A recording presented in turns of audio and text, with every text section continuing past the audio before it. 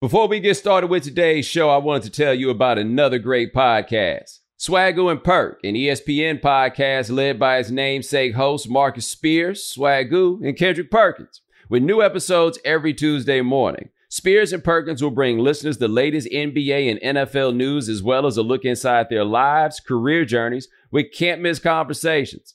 And during the NBA Finals at Golden State, Perk and Bryant will be doing special post-game podcasts. That's Swagoo and Perk. Listen wherever you get your podcasts and also available on ESPN's YouTube channel. Also, ESPN's Emmy Award-winning 30 for 30 documentary film series presents the greatest mixtape ever. The story of how a series of street ball videos set to music in the 90s transformed basketball's place in the culture, defined the lives of the players who starred in them, and changed the game itself forever. Stream now on ESPN+. And listen to the companion 30 for 30 podcast, A Street Ball Mixtape, exploring the essence of street ball through a collection of legendary stories. Listen now on Spotify or wherever you get your podcasts.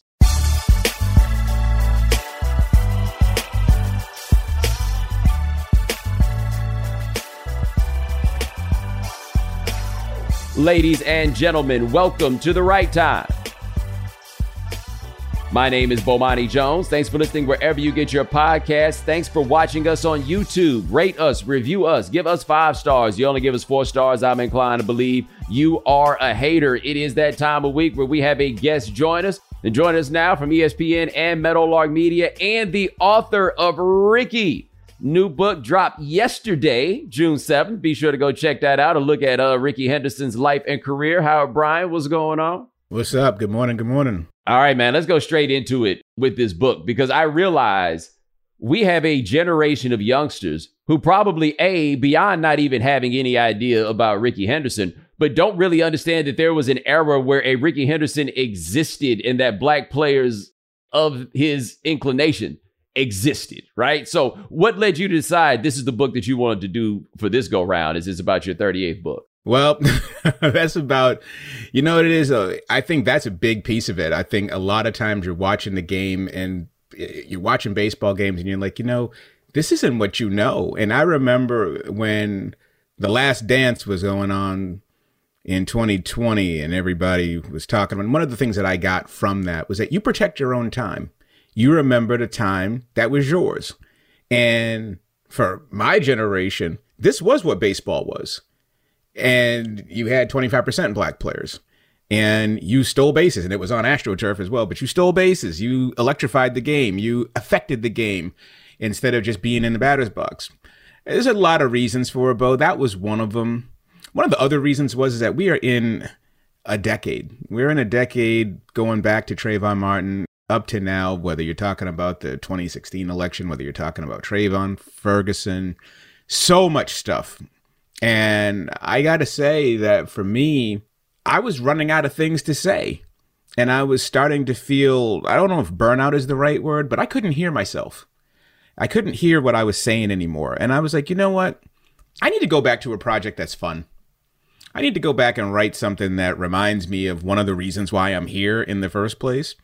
And just as a correction, as a palate cleanse.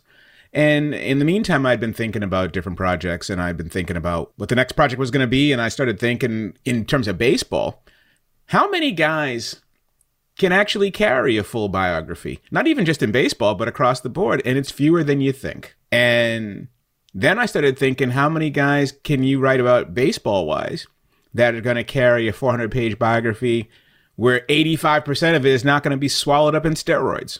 And that combination began taking me back and thinking about Rickey. And really also when you think about it from a Hall of Fame standpoint and all of it, that time period is really underrepresented. And this guy absolutely obliterated the record book. So it was a combination of all of the things. And what really pushed it over the edge was 2014. Hank Aaron and I are doing an event at his 80th birthday party down at the Smithsonian in D.C. And he and I are on stage. And when we come off stage, now the Hall of Famers are in the audience. Rickey's wife, Pamela, comes over to me and she says, I want you to do for my husband what you did for Henry Aaron. And I was like, I didn't do anything for Hank Aaron. Henry don't need my help. But what she was really saying was to give him his due. And that we spend time talking about Rickey, and do we really talk about the Rickey stories in the third person and all that stuff, or do we really concentrate on what this guy was? And so the more I looked at it, it was like, yeah, this is the one. So Rickey is like Michael Jordan to me in this regard. A player whom we knew in his day was incredible, right? Like Jordan was Jordan in his day, and Rickey Henderson has a legitimate argument for being the best player of his era. And we knew that at the time. But the analytics actually came with a revision of the way that we look at both of those players, and we found out they were actually even better than we thought they were.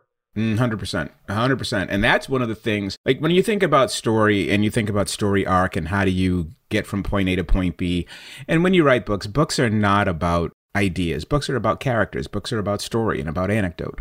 And I mean, if you want to write books about facts only, then there are plenty of academic research books you can find. This thing to me was looking at him in terms of his total career arc. Here's a guy who really was one of the most disliked players in the game. People did not like Rickey. They didn't like his style. They didn't like how he played. They didn't like his attitude. They didn't like how obsessed he was with money and records and the whole thing. They thought he was selfish. But now by the time we talk about him today, people talk about him like he's this combination of Satchel Paige and Yogi Berra. Everyone's got a Rickey story and he's grandfatherly and they love him and they're talking about, they miss him. People miss him. They miss what he brought to the game and that thing that we used to see in the game, personality that we don't have anymore. But your point is the point. What really brought Rickey back was actually the analytics. He was better than we thought he was. He was an even more superior player than the superior player that we were watching back in the 80s and the 90s.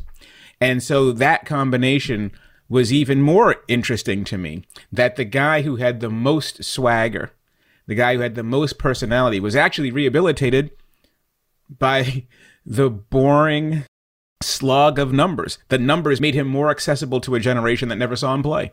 Well, Charles Barkley is in that same boat too, right? Where you go back and look at it and we think about so much of the personality of him as being so part of his game. And then the analytics went back and was like, oh, okay, this guy's actually better than we thought. Now with Rickey, in terms of performance, the thing I always found interesting about him, and I can't think of any other player I've ever heard say what Rickey said, the name of the game is scoring runs. And I am trying to score runs, right? Like we think about the contribution that people make in baseball, really what you can do with the bat or how you can turn one swing into 2-3 runs, whatever it is. But Rickey Henderson was a one-man scoring machine in a sport where we do not think of players as being scoring machines. Well, that's right. And when people talk about Rickey, they talk about Rickey as the greatest base stealer of all time. But the record that Rickey really wanted was the all-time runs record, which he did break in 2001. That was the game. The base stealing was a means to the end. Easier to score from second than from first. Easier to score from third than from second. And so he had the ability to do both. But wow, I mean, when you start thinking about the way he affected a game, and on top of that, when he first came in the league, the great Ralph Wiley called his style a Rickey run. Walk, steal, score on a fly ball. You didn't even need a hit to get him in. But by the time he was cranking all the way through the 80s, when he started adding power to his game, then came the Rickey special, leadoff home run. And you look at the number of times, the man hit a leadoff home run 81 times. And there was something like his team's winning percentage when he scored the first run of the game in the first inning was like 70%. And people don't talk about that. I mean, having him on your team doing what he does at his best, you got a 70% chance of winning a game. That's unheard of in baseball. Dude, and the stolen bases, again, when I was younger, like the St. Louis Cardinals were running the National League when my consciousness of baseball first arises, right? You got Vince Coleman stealing 100 bases 3 straight years, for example. Stealing bases was always, to me, like the coolest thing about baseball, right? Like when I actually got to play in baseball, that's what I wanted to do. I mean, you're a kid, you just want to run around, right? Run. Right? Mm-hmm. Get another base. That was always the most fun. And of course, as a kid, they was going to mess it up, right? You just needed to get them to do as many, like have to do stuff as much as possible before there wound up being some error of some sort that would be in your favor. But that is like the Rickey Henderson stolen base record is so unbreakable at this point, unless something just colossally different changes and they move the fences out 450 feet in every stadium. That one's never going to be broken. But the aesthetic of the game changed in a way that, I mean, it's kind of hard for a lot of people not to tie it to race, right? I think Ralph Wilder was a person who had looked at this, others, just the idea that moving away from stolen bases, even if you could show me numbers that made sense as to why maybe this wasn't worth the risk because outs were so important. But it also made for a much drier game, which is normally in the ways that people view it, a less black game. Exactly. A different type of person playing the game. And the two are connected. They're absolutely connected. And people don't want to hear about that. I don't know why they don't, because if you want answers, here are the answers. But absolutely, when you start looking at how the game is played, who plays the game affects how the game is played. And people understand it in basketball. All of a sudden, guys flop in Euro step. Why? Because you've got flopping Europeans now playing the game. And so the game has shifted as to who plays it, how it looks aesthetically on the field.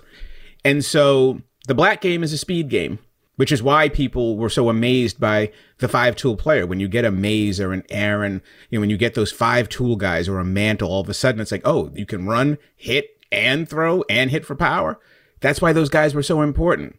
And so when you've got guys who can do this, who can affect the game this way, it's going to attract a certain type of player. And when you take that away, it's going to repel a certain type of player. Why do you think we're saying that the game is boring? The black game is to be athletic. It's to be fast. It's to use all those different tools. And you start removing that, then what you're really saying is that this is a skill set that we are less interested in. Spring is the best time to add new challenges to your training, just in time for summer and warmer days. I've been in the gym a little bit trying to get my fitness in check so I can break these skinny allegations I keep getting. And spring is the best time of the year to take a new look at your fitness routine, dial it up a notch, and continue powering on. Peloton has everything you need to get you where you're going. Whether you prefer to run outdoors, row, or ride at home, or strength train at the gym, Peloton has something for you. Peloton's varying class lengths were designed with your training plan in mind. Personalize your workout. Whether you'd like to add a 10-minute core session at the end of your strength class or take a 60-minute power zone ride to increase your endurance. Peloton classes are designed to help focus on your needs and goals while challenging yourself at every level. Now you can catch up on your favorite NBA games with NBA League Pass while you push yourself to new levels of fitness. Watch your favorite games and win your workouts with NBA League Pass on Peloton and visit onepeloton.com. Peloton All Access membership and NBA League Pass subscription required. When you need mealtime inspiration, it's worth shopping Kroger, where you'll find over 30,000 mouth-watering choices that excite your inner foodie. And no matter what tasty choice you make, you'll enjoy our everyday low prices, plus extra ways to save, like digital coupons worth over $600 each week. You can also save up to $1 off per gallon at the pump with fuel points. More savings and more inspiring flavors make shopping Kroger worth it every time. Kroger, fresh for everyone. Fuel restrictions apply. Now, one thing I'm curious about in the narrative of the book is, Ronald Acuna had a story very recently where, he did that thing where these guys go back to the crib and do an interview in their own language and think we ain't got Google Translate or don't nobody here speak Spanish and we ain't going to find out what you told them. But he went down and said, basically, there's a time where he had all the eye black on and Freddie Freeman held him down while they took the eye black off of him, right? Like just the indoctrination into the culture of what baseball is. For Rickey coming into the majors, what was that process like for him being Rickey Henderson, but being young Rickey Henderson when you're not allowed to be what we think of Rickey Henderson as being? And this is the thing, you and I have talked about this on this program fairly often, is that basketball is the sport that does the best job of this. Basketball adapts to the people who play it. Baseball does the worst job of it. You adapt to baseball. And what that really means is you are going to have to adapt to a set of rules and cultures and mores that you inherited before any of you were even allowed to play. Baseball, the culture of baseball is pre-integration. It's a segregated style. It's a white style. So here comes Rickey from North Oakland with his Rickey style, doing his Rickey thing. And remember Dennis Eckersley, when I first asked him, he said, the first time I saw Rickey, the first thing I said was, who the is this? It was that different. And all of the different things that he added to the game, it was strange because this is exactly what the sport has been wrestling with for 50 years. It's a TV game now. It's not a written word game anymore. And Rickey did all of the things. And The baseball establishment wanted nothing to do with that. But you couldn't deny the talent. That was the problem with Rickey, was that there are other guys you can indoctrinate. You can say, okay, this is how we do things, and you learn how to deal if you want to stick around. But Rickey was so good, he forced himself on you. No one ever did what he did. And no one since has done what the guy stole 100 bases in his first full season. And that was the interesting thing to me when it's like, okay, here are the things that I want to write about. And there was something else that Rickey did when you talk about culture. You got to remember that when Rickey came up in 1979, free agency is less than 5 years old. It's only in its fourth full season. So the idea that there was big money out there is relatively new. And the idea that you can say out loud, here's what I'm worth. I want my money.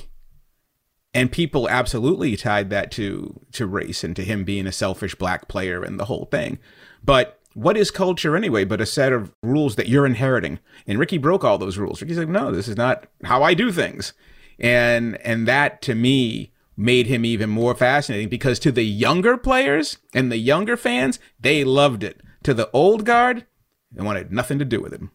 Not just because he was from Oakland, right? But I always describe Oakland as a city as the island of misfit toys, right? Like a guy like Rickey Henderson fits in playing for any of the Oakland franchises. When you think about them historically, right? There's always one or two of these that happen to be there. And with him with the A's is interesting because he gets there not long after the dynasty is basically ended, right? Like they start the 1970s, have 3 straight World Series with Reggie Jackson and Catfish Hunter and all of those dudes. He also gets a little bit of that Billy Martin run, as I recall. And I just am trying to imagine Rickey Henderson and Billy Martin. Well, and that's the beauty of it, right? So, yeah, the dynasty's dead. They lose 100 games, and Rickey's coming up. And then they bring in Billy. And where's Billy from? Berkeley. Rickey and Billy grew up 30 years apart, but 5 blocks from each other. Really, they weren't far away from each other. And so Billy felt like he understood Rickey. And Ralph Wiley had a great line for it. He said, Billy never had a problem with the coloreds. I love Wiley. And he talked about them as being close with them the way that people do when they try to convince you they're not racist. But Billy and Rickey had a bond. And Billy was really the reason why Billy Martin was Rickey's favorite manager through Tony La Russa and the rest of them, was because Billy understood how to play this game. And he looked at Rickey and was like, you're going to be my spear of lightning. You are going to incorporate how I want this game played. And everybody else, whether it was the writers, teammates, future managers, they kept trying to break this guy. They kept trying to be like, no, we want you to play this way. And Billy was the only one who saw that genius. And that's why they had this relationship that really was. Now a lot of the brothers on the team will be like, well, no. The real story is that Billy knew better than anybody else that he needed Rickey. Rickey didn't need Billy. I'm not sure I agree 100%, because Rickey did need somebody in the game who did say, go do your thing. You could make the argument that Billy Martin needed Reggie Jackson, but you see how that went. Also, exactly. That's a great point. As I hear that, the interesting part is so what was so different about Rickey versus Reggie Jackson? I guess the difference is, as much as they only made one Rickey Henderson, they really only made one Reggie Jackson. Well, and the difference was that Reggie is hardcore about reminding you about his intelligence. Rickey's a player. Reggie's a leader. Reggie wants you to know he's the boss. Rickey wanted you to know he was the best player, but Rickey didn't want to have to be the boss. Rickey was isolated. Rickey was a singular guy. He wasn't the one out there telling everybody, doing all the interviews and that was the thing when he came to New York. Everybody thought they were getting another Reggie, a second Reggie, and they weren't. They were getting a really sort of singular, guy who was over to himself until the game started. There's no possible way in any universe that Reggie and Billy Martin were going to get along. I mean, there's a reason why a car only has one steering wheel. I tell you this, though, you mentioned that New York time for Rickey. And as somebody who didn't get to watch it so much with his own eyes, I just need somebody to explain to me how a team that the top 4 of the order was it Rickey Henderson, Willie Randolph, Don Mattingly, and Dave Winfield. And then Don Baylor hitting 5th. And they didn't win a damn thing? Not only did they not win a damn thing, but Rickey was there 4.5 years before he gets traded to Oakland in June of '89. That team did not have a share of first place in September any of those years. Wow. And one of the things that people have always said, the Yankees won the most games in the 80s and didn't win the whole thing. But here is the thing that nobody talks about. They never talk about collusion. They never talk about the fact that George Steinbrenner and those guys were out there. They were still the richest team and did not try to improve. They did a couple of things in trades, but they did not go out in the free agent market. And for the Yankees to not go out and improve with that team, that is the most underrepresented piece of that story. The other piece of it is that because of Joe Torre and Derek Jeter and Bernie Williams in the new dynasty, George Steinbrenner got rehabilitated before he died. That's the real George Steinbrenner, the George Steinbrenner of the 1980s. And that George Steinbrenner so completely disrupted that team. And that to the point where I was talking to the great Claire Smith about this, and she was saying that the word around the league was that all you had to do was catch the Yankees in one bad stretch, lose a series they should have won, lose 3 in a row, whatever. And George was going to be so disruptive that they were going to beat themselves. And that's precisely what happened. And you notice you get George out of there and they rebuild the team and suddenly they win World Series again. But that team was loaded. You got Rickey, Mattingly. I mean, think about Rickey's 1985. Rickey misses the first couple weeks of the season. He scores 146 runs in 143 games. I mean, you got Mattingly hitting 340. I mean, who won the MVP? And Winfield the year before. Winfield and Mattingly were neck and neck, and for the batting title. And so they were absolutely loaded, but people do not talk nearly enough about it. And it's one of the things that I wanted to get across in the book was that Yankee period was just so disrupted by Billy Martin's alcoholism and George Steinbrenner and his just volatility. And if that team had just been allowed to play and that the guys weren't undermining them by refusing to sign free agents, different story. Another interesting thing that we would say that Rickey Henderson and Billy Martin had in common was, and you have to go look this up, it is staggering. Billy Martin is probably the best manager of either of our lifetimes. What's the longest he had a job? 3 years? Billy burns out. Exactly. Right, but nobody's ever burned out faster. Getting fired after winning divisions. Getting fired in 78 and the team wins the World Series. Yes. It would always be something.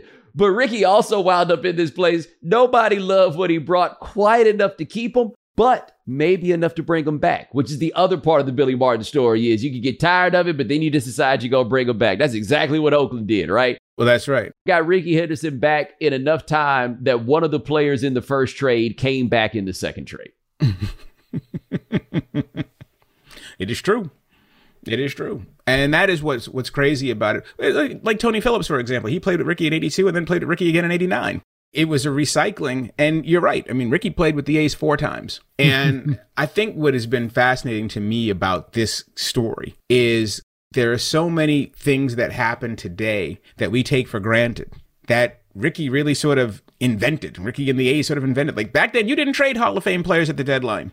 You didn't get rid of those guys. And now, now it was, okay, we'll just trade Rickey and we'll get him back next year if he wants to come back. The entire culture of getting rid of a top Hall of Fame level player to have them bring you to a pennant, that never happened before Rickey got traded. Before Rickey got traded to Oakland, to trade it back. And it's just like the money underneath all of this. One of the things that you do when you work on a book project, at least for me, like my thought process has always been that you're trying to understand the time.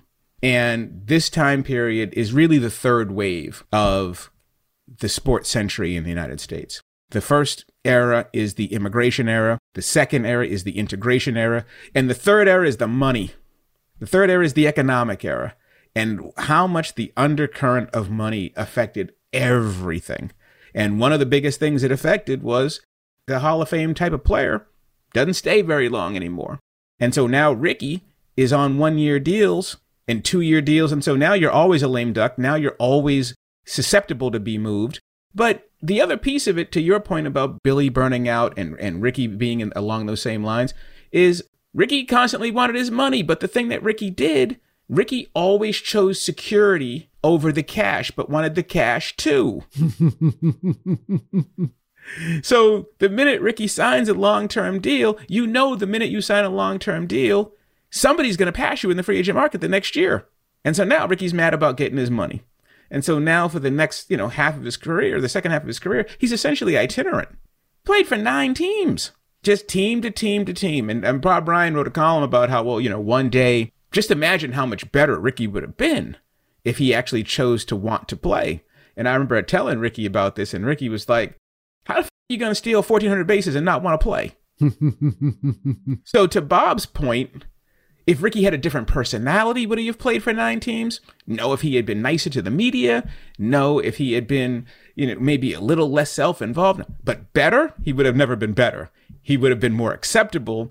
He might have been more accepted. He might not have been moved as many times. But better? This dude averaged 130 games a year and got 3,000 hits. Let me see if I can name the 9. Oh, of course you can. It's 9. It's still a pretty big number. Okay. Oakland. Yep. Both Los Angeleses. Yep. Seattle. Yep. Boston. Yep. Both New Yorks. Yep. San Diego. Yep. Toronto. Bang. There we go. That's why he's a trivia champ. Let me tell you, that Dodgers one was like, I think, but I was surprised you got the Red Sox. That was the one. Oh, no. The idea of Rickey Henderson playing for the Red Sox is unforgettable. It didn't happen for very long, but that was one of those where I was like, why couldn't this happen in 1985? Oh, exactly. You know what's crazy about that, though? Like you were talking about the eras. You talk about stuff that'll never happen. And what Rickey did is never going to be broken. His records won't be broken again. I mean, they'll never be broken. 3,000 hits, 2,000 runs, 2,000 walks, and 1,000 stolen bases? Never gonna happen. But here's something that's really never gonna happen. Rickey played from 1979 to 2003. He joins the Boston Red Sox after the 2001 season. From 1979, his rookie year, to the end of the 2001 season, before he joined the Red Sox, he'd stolen more bases than the Red Sox. He outstole the whole team, an entire franchise. Let me tell you something, too. If Rickey Henderson had played for the Boston Red Sox from like 85 to 89, they might not have ever lost a game. If you had Rickey Henderson batting leadoff with Wade Boggs hitting 380 in the 2-hole, they may have never lost a game. And by the way, unlike the Yankees, they could pitch. They had Roger Clemens. So, I mean, it's true. But here's the other thing, right? We're talking about collusion. We're talking about race. We're talking about all these different things that make people uncomfortable, but they are the business and they do affect the winning. At that time, the Boston Red Sox had never signed a black free agent. The Red Sox did not sign a black free agent until 1992. Who was that?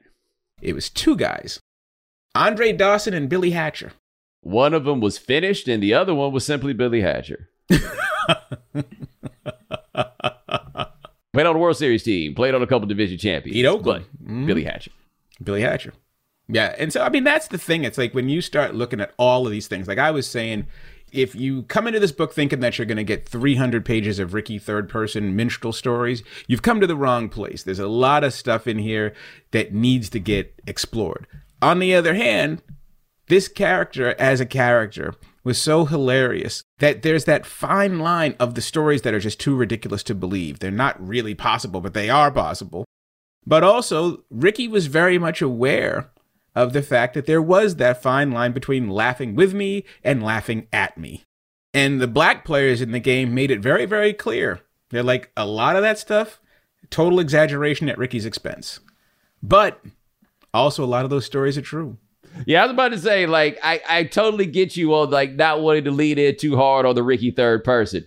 I guess I always found it to be delightful rather than a reason to mock him. So I'm like, where the line is. Mm-hmm. Like, the best line ever is after the story had gotten out, Sports Illustrated, I remember, had put it in there. The John Olerud story where one day Rickey Henderson walks up with John Olerud and says, you wear your batting helmet on the field? He says, yeah. He's like, yeah, I used to play with a dude in Toronto who did that. And John Olerud says, yes, it's me. And then in a later Sports Illustrated story, they asked Olerud about it, and he says, no, that was not true.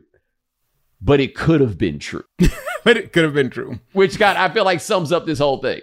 Absolutely. And not only could it have been true, but then Rickey started telling people it was true. Because I talked to Olerud about this. And you know who's actually the ringleader? Not to give spoiler alerts, but you know who the ringleader of this whole story is? One of my all-time favorite players to cover, who had the driest, most hilarious sense of humor. He was always the mischievous one. Cool breeze himself, Robin Ventura. He's the one. Rickey and Olerud were teammates on the 99 Mets. They were teammates earlier on the 93 Blue Jays.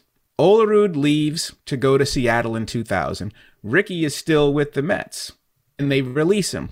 And so once he gets released, Lou Piniella picks him up, and now he signs with Seattle. When the news goes across the ticker, Robin Ventura is in the trainer's room getting his ankles taped.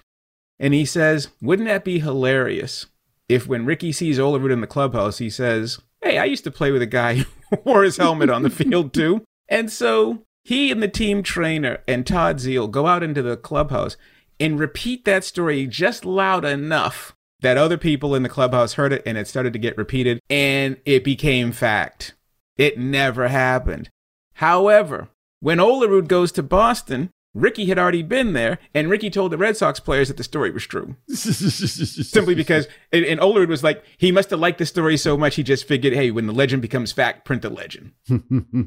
Now, another character in this book is Oakland, as Rickey is from Oakland. And Oakland, it's a great migration story as much as anything else. Like, you know, I've talked on this podcast and other places about The Warmth of Other Suns by Isabel Wilkerson many times. I recommend you go check it out because this is one of the most important periods in American history that produced a lot of the people who were the progeny of the Great Migration did some of the most important things that anybody in this country has done over the course of the last 60, 70 years. And Rickey Henderson is at the top of that list. And he's in a part of town where the concentration of incredible talent within a 8-block radius. Absolutely mind-blowing. What's really funny, full disclosure, I purposely did not read The Warmth of Other Suns. For that reason, I did not want to feel like I was duplicating anything. So I never read the book. However, the one thing that always struck me about the Great Migration story is that we are now willing to tell it and we talk about it and we understand, like if you read Nicholas Layman's The Promised Land and so many different stories, we never talk about it in terms of sports. People talk about, oh, well, you know, like they'll talk about Mobile and they'll be like, oh man, how do you get Hank Aaron and Double Duty Radcliffe and Satchel Paige and Willie McCovey all in the same spot? And Henry used to say, oh, something in the water.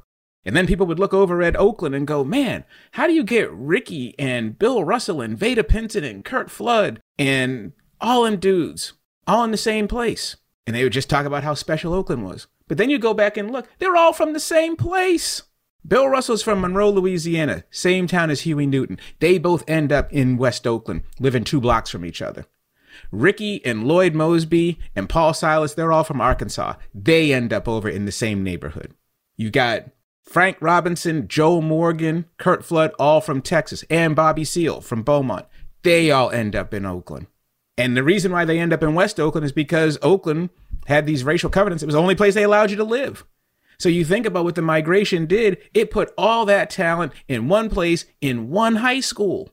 It's incredible. This story doesn't exist anymore because now, you know, black people can live wherever they want in Oakland. But back then, if you were coming up from the South, you were only going to live in West Oakland. It was where the Army base was. It was where the railroad was, where Union Pacific was. So that's how, you know, a lot of the porters got their jobs there.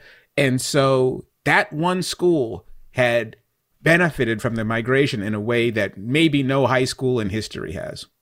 And it's not fair, and it'll never be fair to say that those who did not leave the South in that time period lacked anything, right? Everybody's got all kinds of reasons why they do things. But it is absolutely fair to say that there's a selection bias at play in the sense that the go-getters were going to be more likely to go get, right? The go-get. I mean, when you think about what it takes to be like, I'm going to pack all my stuff and leave this place. Great story in The Warmth of Other Suns is a dude who was a doctor in Atlanta was making the move out to California. And what they said, though, the real difficulty on the drive was Texas, because you had to get all the way across Texas. And when you, especially once you start getting like west of Dallas, San Antonio, you know, any of those places where there are no black people, you got nowhere to stay, right? Yep. That was what the test was. And said the dude pushed all the way through that to get across. And then at one point he gets to Arizona and he can't find anybody to let him stay somewhere. And he comes to one place and the dude is like, look, we're from Illinois. We don't do things like they do things. But if we let you stay here, they're going to put us out of business, right? But he said, I heard you say that you're going to California. And I just want to let you know, we went to USC and it ain't what you think it is, homeboy. Right? Like you are stepping into something monstrous once you get there. So you had these people who had to do all of these things literally just to get there at all. Like even if they wanted to get there for a week, they would have had to go through and do all of those things. Then when they get there, find out it's not exactly what they expected it to be. But now the only option is to go get it. And you got a whole generation that comes from that. The ultimate can't go back all-stars. And that's the reason why I think Oakland is so special. That's why Oakland is the place that it is, because there was no going back. So you had to create this thing. You had to fight for it. There's a reason why Curt Flood is who Curt Flood was. There's a reason why the Black Panthers started in Oakland and Berkeley, and that, by those dudes who had already made that journey.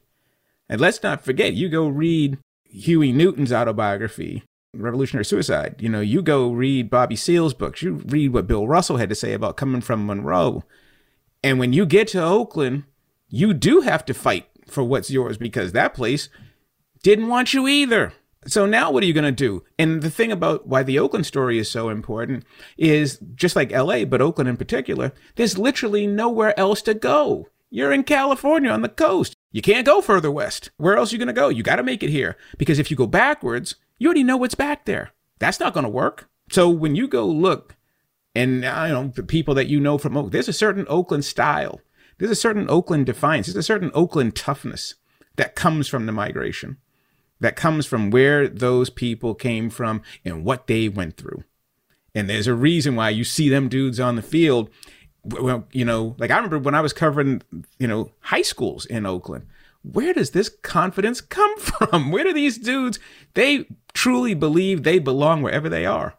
And the other thing I think that's important to note when you talk about that is Oakland had a Black baseball culture. Also, when people start talking about Black participation in baseball, I think the part that doesn't get discussed enough is actually the migration. Like Kirby Puckett is a baseball player out of Chicago. Not to say that none came out of Chicago, but it's a little harder to find open spaces to play baseball on in Chicago than it is in Mobile, for example, right? Like as the population became more urbanized and as the South began to put more of an emphasis on football, which had a lot to do with the money that they could now make off of these dudes playing football, it changes the dynamics a lot about who plays what. But Oakland, just as LA was in that time period, because them dudes was country, man. Like you say, Rickey came from Arkansas. Everything makes sense after you say that. But them, them dudes was for real deal country dudes. And they got to Oakland and there was a for real culture of Black baseball that came out of there. Like Jimmy Rollins is the recent example of somebody that comes out of that. That's right. And Rickey was talking about when he first got there, he was stunned how refined California was. He's a country dude from Pine Bluff. Oh, okay. Explains even more. Right. And he was like, he felt like he was around the Ivy League talking to the people because it just took so much longer. Now, the only thing and the great equalizer for him was put me on a ball field and now I'm equal. But off of the field, completely felt out of place. That's interesting. I look at Oakland as however you do it, homeboy. Right. Well, his accent was so huge, right? He had that big Arkansas. And that's the thing, is that by the time Rickey gets there, a lot of the kids, that second wave generation, they were born in Oakland. They weren't born down south. Whereas Bill Russell's group, they were all born in they were born down south. Bill Russell was born in Louisiana. Joe Morgan was born in Texas. Flood, Texas. Frank Robbins in Texas. But the next wave, that wave, they were Californians. They were native Californians. And they looked at the new kids coming up, because that's the end of the migration. Rickey gets to Oakland in 68, 69. That's when his family starts moving up there. The migration effectively is over in 1970. So he's the last wave of the Great Migration. All of that as it comes together is so wild when you really think about like how it redistributed so much around the map and like the idea of the talent dispersion. Because one thing about California is California feel like it got a lot more Black people than it does. Well, especially. And that's migration right there. Because you look at San Francisco, it's not the same. The big pockets of Black people in California are really in like a couple of places. LA, Oakland. Yeah. And they're dope. Like that was a buddy of mine who's, from around LA. We talked about this many years ago. He was just like, yo, Black people in LA are so dope. But the explanation, when you stopped and realized how few of them there actually were. Oh, okay. I see what you're saying. Like when you think about how much came out of Black Los Angeles and you just realize it wasn't even really that many people because they did not want us to show up. They were not give us your tired, your poor, your Jerry curled up. They was not here for that. No, it's true. And that's why you see that Oakland thing. Like and that's what's wild about it. When you look at that generation, Rickey's little league team had Dave Stewart, Lloyd Mosby, Gary Pettis, Rickey, all on the same team. As 11-year-olds, they're all in the big leagues, 4 major league players. Right? I mean, I remember one time talking to Jason Giambi about this, and he was telling me that one of his little league teams had him, Jeremy, his little brother, Nomar, and Sean Green. It's pretty damn good. All of them made the big leagues, but not like this. Right. Not like this. I mean, Oh, like the Tampa Boys, same thing. When you had Chef and Gooden and all them dudes at the same time playing, Wade Boggs and those guys were all around the same. But this, and these dudes all lived within a few blocks of each other. It's wild. Another day is here, and you're ready for it. What to wear? Check. Breakfast, lunch, and dinner? Check. Planning for what's next and how to save for it? That's where Bank of America can help. For your financial to-dos, Bank of America has experts ready to help get you closer to your goals. Get started at one of our local financial centers or 24/7 in our mobile banking app. Find a location near you at bankofamerica.com/talktous. What would you like the power to do? Mobile banking requires downloading the app and is only available for select devices. Message and data rates may apply. Bank of America N.A., member FDIC. Before I let you go, you being our local Boston person, why your boys can't do it 2 games in a row, man?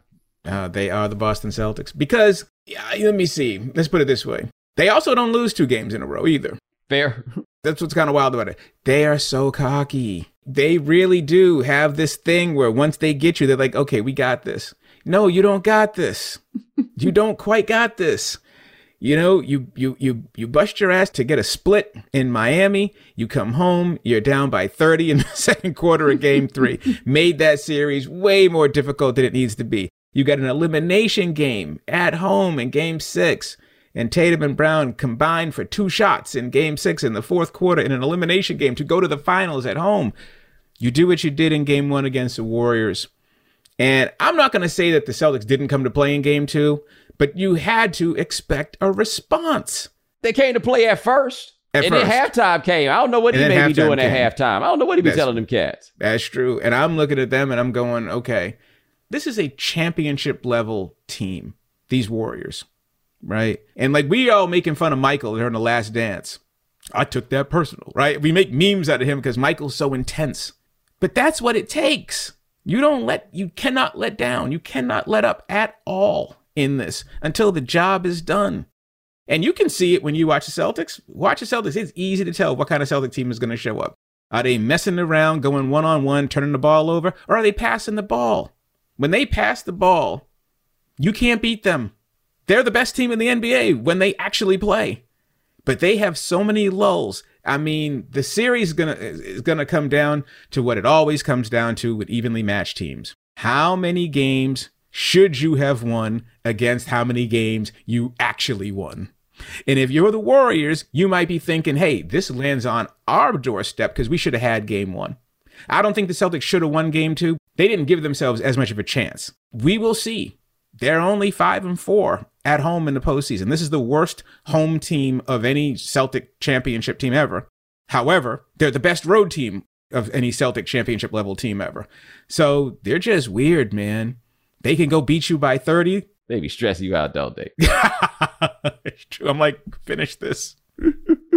But you know what? It is true. I mean, hey, man, sometimes you just got to admit what's in your blood. You know, I mean, I got JoJo White and Don Chaney and Robert Parrish, and this is where you grow up, man. It's where you from. What you gonna do? Yeah, no, on a different day, we gonna have a conversation about the complexities of being you and from that city and having teams. And having teams and rooting for them and bleeding for that team and then having them white dudes take it all away every single time going, I'm trying to root for y'all, but y'all are making this real. How come it can't just be all of us rooting?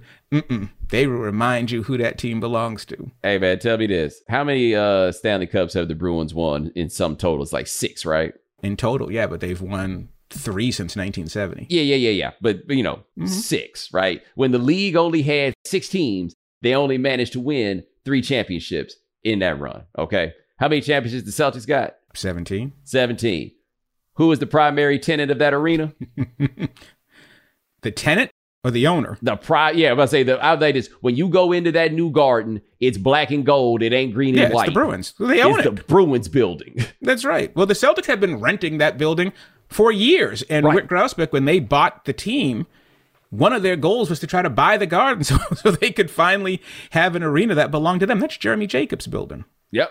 But the point simply being, 17 it's an extension of the great Tommy Heinsohn quote, 11 championships. They named a tunnel after Ted Williams. And it's true. And everybody knows it, and nobody wants to admit it. But there's no possible way you can do what that franchise did in any other place and still be like third on the pecking order. With another team that never won. With another team that, I mean, that city is baseball, hockey, and then whatever. Now it's Patriots country, but growing up, you weren't getting any burn if you were Celtics. Yo, real talk, before 2000, we'll call it one with the Patriots start, y'all really was a city of losers if it wasn't for the Celtics. No question. Absolutely. That's not even controversial. I mean, think about it. I mean, nobody else had one. The Bruins hadn't won since, they won in 70 and 72. The Red Sox hadn't won since 1918. The Patriots hadn't won, period. They didn't win in the AFL. They didn't win in the NFL. And when they did get there, they got their doors blown off by the Bears and then pretty much got their doors blown off in the second half by the Packers. So that's why the Celtics fans were like, hey, we're the only ones keeping y'all alive. We're keeping you afloat here. And then in the 2000s, everything shifted. But, once again, that's why I keep saying you protect your own time. Depending on which time period you enter this thing, that's what you know. Yeah, man. That is Howard Bryant. Check out his new book on Rickey Henderson. It is called Rickey. You can find it in bookstores right now. Be sure to check it out. I appreciate you for doing the book because we've talked about this a lot as you've gone through the process. And I'm just like, oh, yeah, I'm here for this. This I am ready for. Thank goodness that Rickey was actually helpful for a little while, for a minute. Just a little while, just a little bit. And then Rickey found out that it was a real book and was like, where's my money? And that was the last time I spoke to Rickey. And then Rickey did the worst thing you could possibly do to an author. Not only did Rickey choose not to talk anymore, but Rickey called all his people. There's a dude out there writing a book. Do not talk to him. Shut it all down. Rickey ain't gonna read it. I want to be clear. I'm not saying he can't read it. Well, you know what's funny about that? Last thing, put the asterisk on this story, the little PS on this story. When Rickey's autobiography came out, Off Base, back in 91, he didn't read that. But he did listen to the audiobook. And one of the reasons he loved the audiobook was because it was voiced by a young actor named Andre Braugher, who was looking for work and took this audio gig reading Rickey Henderson's book. And when Rickey listened to it, he was like, I like that dude. I think he got a future. He was right. And he was right. He was right. But Howard, I appreciate you, man. And ladies and gentlemen, thanks so much for joining us here on The Right Time. We do this 3 times a week. Gabe Bassain and Adi Khan handling things behind the scenes. Thank you, gentlemen. Remember, The Right Time Book Club. The first episode is June 13th. That is Monday. The book is King of the World by David Remnick, a biography of Muhammad Ali. And joining us for our first installment is Howard Bryant. So, you love this. We get a little bit more of that. Be sure to come check it out. Remember, follow The Right Time. And thanks for watching us on YouTube. Rate us, review us, give us 5 stars. You only give us 4 stars, I'm inclined to believe you are a hater. And we'll talk to you guys in a couple of days. Take it easy. Thanks for checking out The Right Time with Bomani Jones podcast. You can listen or follow on the ESPN app or wherever you listen to podcasts. The Right Time with Bomani Jones.